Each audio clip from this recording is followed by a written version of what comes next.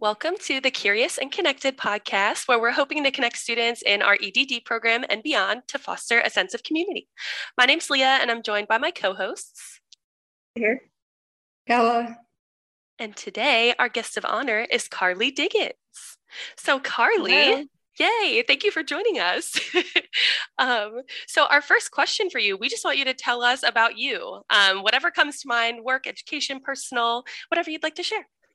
Yeah, well, first of all, it's great that you all are doing this. It's fun. It's a fun, innovative way, I think, to like connect people. I already have it followed on my Spotify. But yeah, so I'm Carlee. I currently work at Deloitte. I just started a couple months ago, actually. This week will be my third month. Yeah. So I've been here for 3 months. I'm a senior consultant in org transformation. And right now I'm currently on a project, a really, really fun project with a huge county in the US, doing org design. And so completely redesigning their office of the president as well as their human resources. So that's been really fun. Obviously I'm a doctoral student with you all at Vanderbilt, which has been great, and also has brought me to the path I'm in now. And before that, I was an executive director of a nonprofit. So I ran a nonprofit called Students United, and we advocated for all of the Minnesota State students at the system, state, and federal level, and loved it. But the reason I left was because it became apparent to me that my love for the actual like org change and the org design of it, through the pandemic, I had to change our entire organization. And that was so fun for me, where that became more of my passion than the actual mission of the nonprofit. So that's why I decided to leave. And I knew that was going to be kind of the route I was going to do. That's why I even signed up or applied to go to Vanderbilt to be in this program. And it's been great so far. That's awesome. Didn't I see you recently on LinkedIn? You are doing something else too, like a board of directors? Yeah, I'm now the chair of the Minnesota OD Network, which is org development. That's, to be completely honest, kind of a mess of an organization right now. And that's why I took it. My past associate executive director is actually joining me as the new treasurer. So the two of us are taking it on. They lost their nonprofit status. They have like no members. I think we have 2 members left.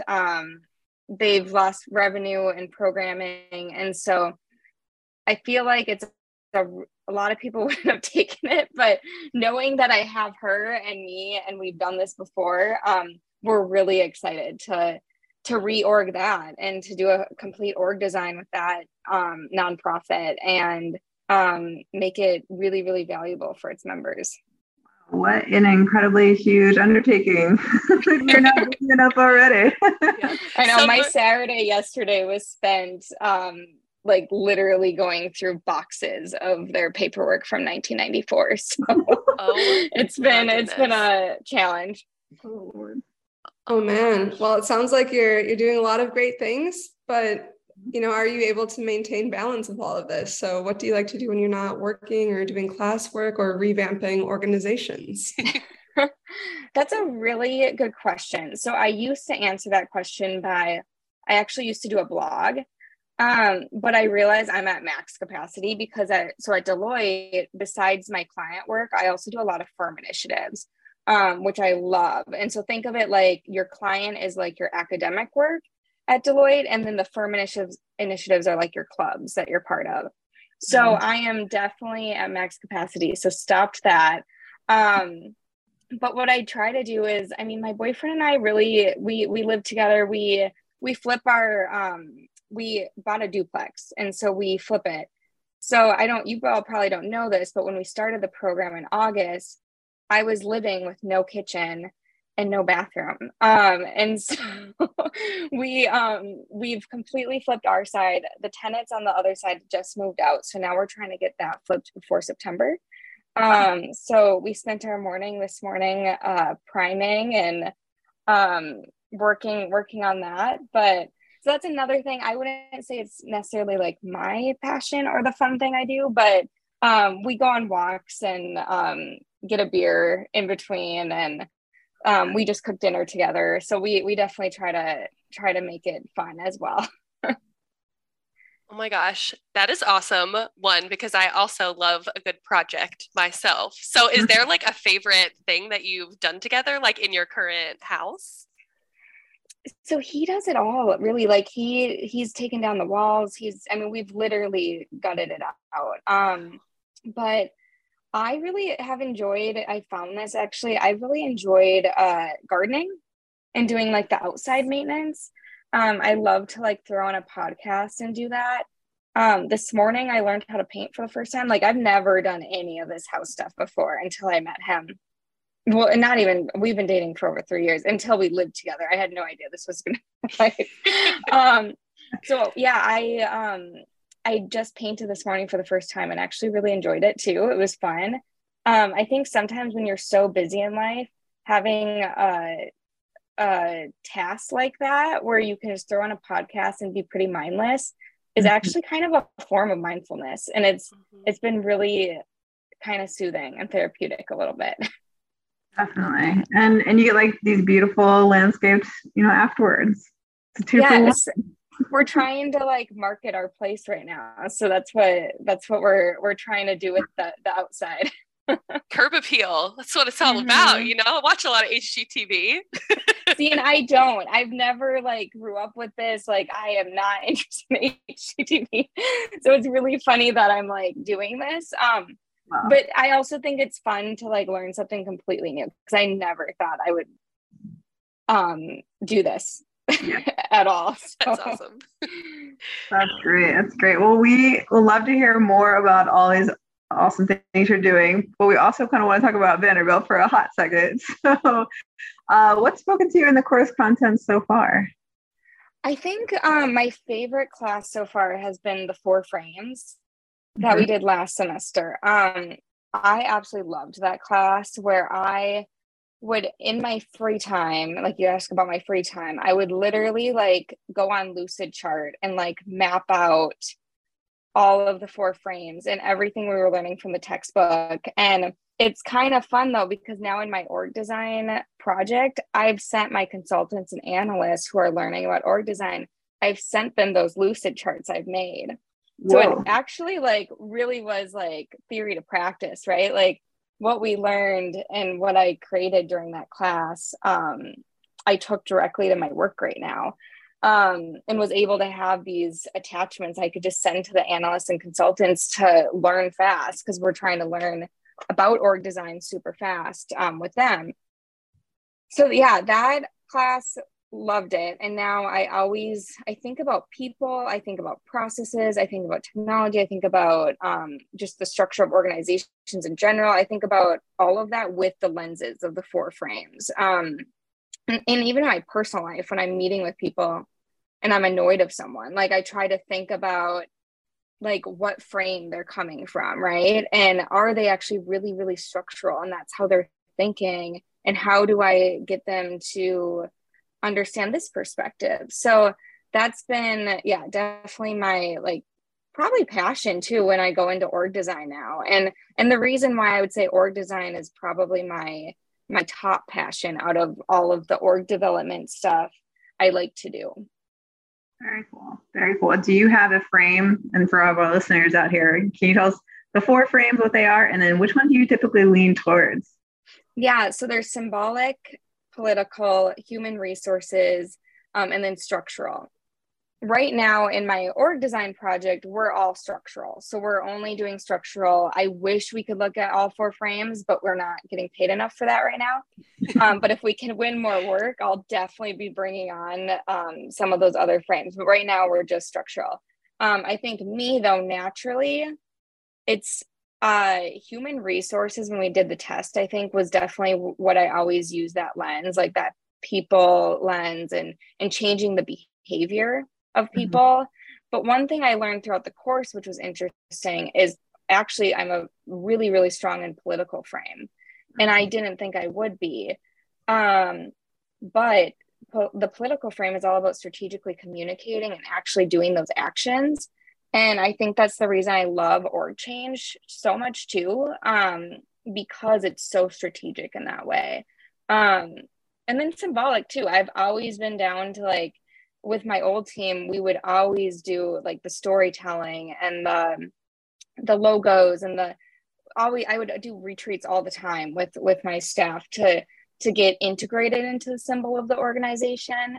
So yeah, really all four frames I like, but I would say HR and political are probably my top.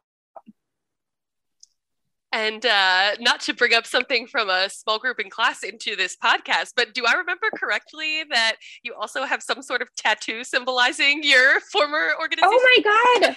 Yes, that's a complete symbol. Yes, I have a tattoo of my old organization on me.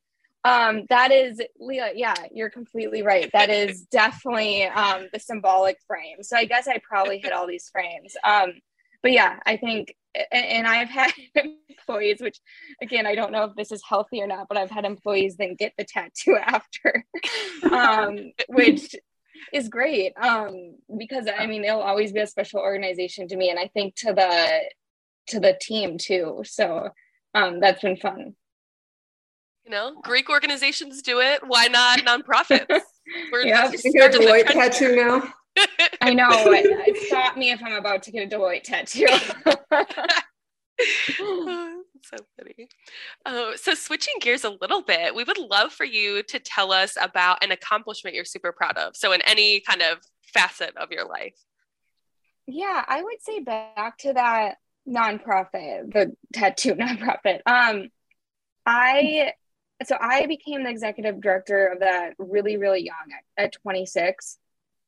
And was not like, I had no idea what I was getting myself into. I was up against really, really accomplished, brilliant people. I was an internal candidate. And I think, I mean, that was definitely what got me the job. However, I definitely came in with not as much, obviously, experience and all that. But I'm really proud of myself of what I did in that organization. We were getting sued my first couple months there. Obviously the pandemic hit a year in after that. So much happened where I was able to, and then also the organization was kind of a mess. Just like the organization I'm doing now, it was kind of a mess.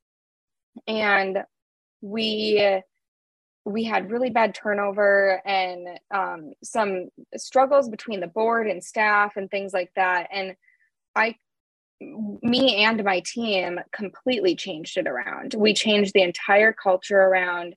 We had no turnover when I was there. We changed the finances around. We changed the way we did everything. The students and the staff and the board had such great relationships. And that took years, but that's definitely what I'm most proud of is changing that culture and changing that org. I did an org design on that organization. And that's, what led me to Vanderbilt. And then what led me to Deloitte is I just really love that feeling of being able to provide a space for people to really love work. And I think we spend so much time in work, and I am so grateful that I love my job so much. And I love the environment I'm in, that I want to create that for other people and other organizations. And I did that at Students United, and hopefully now for my clients that I work with, and then hopefully for this new board that I'm on. That's awesome. Well, it seems like you've accomplished a lot in the past few years with multiple organizations. So where do you see yourself going in the future in the next 5 to 10 years? Yeah. So I feel like right now I'm definitely have drank the Deloitte Kool-Aid, they say, and loving it. I mean, obviously it's 3 months in and I'm I'll be here forever. And I could see that happening, right? I would love to be promoted to the next group, which is manager, and then just keep going up. However, I also could see myself leading an organization again. I would love to, I really, really like being in a leadership spot because I understand the importance of it and in creating that culture for people. So I think definitely leading an organization would be in the works, and I would love to do that. I was talking today actually too on a walk with my boyfriend, and I was saying, like, I don't know what I'm going to do with my free time when I graduate, because he graduates this December, and so we were talking about free time, and I was like, maybe I'll write a book. So like maybe that will be my next like free time thing to do too, is I would love to write a book, and get back into that blogging and do all that on the side as well.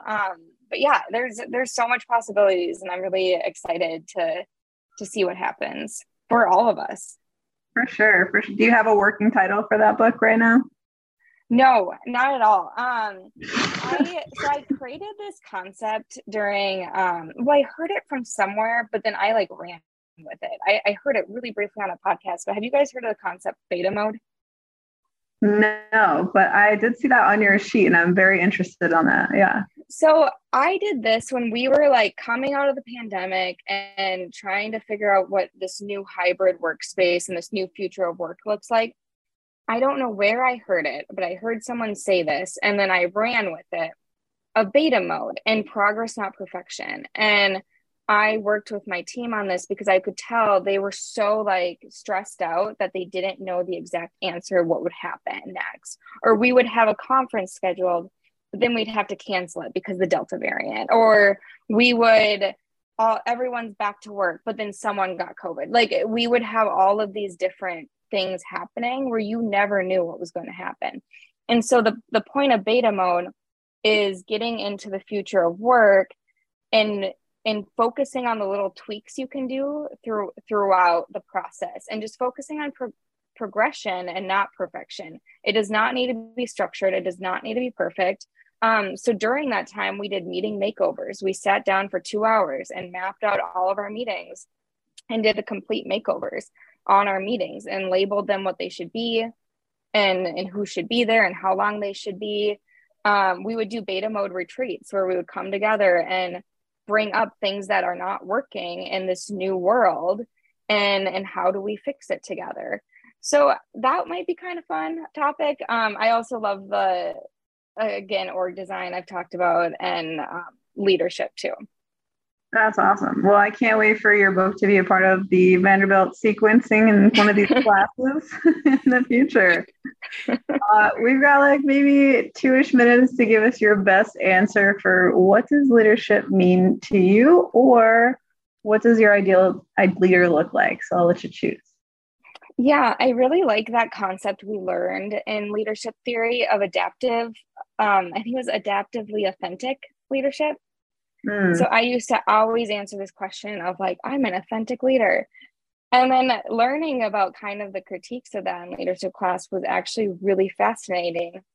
But it resonated with me because I really like the concept of continually growing and continually developing into new selves. And so being your authentic self, but continually developing and growing, and then helping your team continually developing and growing, and having this culture of learning and growth where, again, that progress, not perfection. We don't need to be perfect together. We can focus on our progress and our growth and our education, and do that together, and have like this psychological safety in this really cool culture that, you know, has feedback and has these learning opportunities, and also comes to work pissed off some days. And being your authentic self, or like, I'm looking like this right now meeting with you. Like, I think like with my basement, that's all, you know, the construction. So I think, yeah, just being very authentic and continuing to grow. That's great. I love that. Yay, what a great note to end on.